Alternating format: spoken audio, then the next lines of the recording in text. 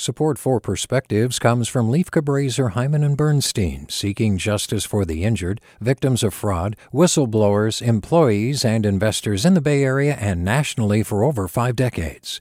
Online at lchb.com. Hey, it's Glenn Washington from Snap Judgment, and if you love what you're hearing, and I know you love what you're hearing, please consider becoming a KQED member.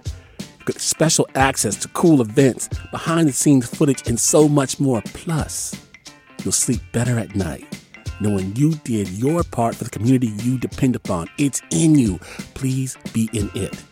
Visit donate.kqed.org/podcasts to sign up now. That's podcast with an S. Thanks. From KQED. When I was 9 years old, I claimed a notebook by signing my name on the cover, Jessie, with a heart dotting the letter I. I filled the pages in swooping script, detailing jokes I'd heard and Girl Scout adventures. 54 years later, I still keep a journal, and a while back started to read them.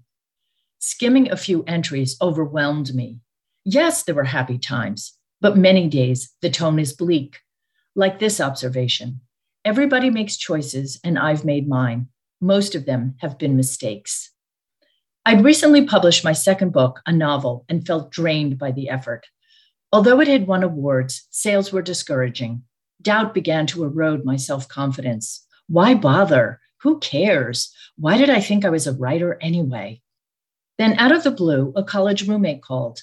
Ellen and I hadn't spoken since 1980, when we'd won scholarships for a semester in London. She reminded me of our pub runs, dinners of fried cabbage and spaghetti, and the time we hitchhiked to Scotland. Maybe it wouldn't be so terrible to revisit my history after all. Days later, I dug out my journals and laid them on our dining room table for 10. The 39 volumes took up the entire surface. Wow, my husband said, picking one up. I had no idea. I grabbed back the notebook. Journaling is a private activity. My notations are raw and unfiltered. Scribbling my feelings has allowed me to remove anguish from my body and place it on the page. My plan now is to read the story of my life. I trust the exercise will teach me something, but simply unpacking the journals and taking in the sheer volume of words already has taught me a lot. If we are what we do, I am a writer. If a writer is someone who writes, I am a writer. Published or not, widely read and reviewed or not, whether the world cares or not, I am a writer. With a perspective, I'm Jessica O'Dwyer. Support for Perspectives comes from Leif Cabraser, Hyman and Bernstein, seeking justice for the injured, victims of fraud, whistleblowers, employees, and investors in the Bay Area and nationally for over 5 decades. Online at lchb.com. Hey there, this is Brittany Luce from NPR's It's Been a Minute. KQED's podcasts like The Bay, Bay Curious, Mind Shift, Right Nowish, and more all tell the stories of the Bay and beyond with reliable, human-centered journalism. They aim to inspire, make you think, entertain, and expand your understanding of the place you call home.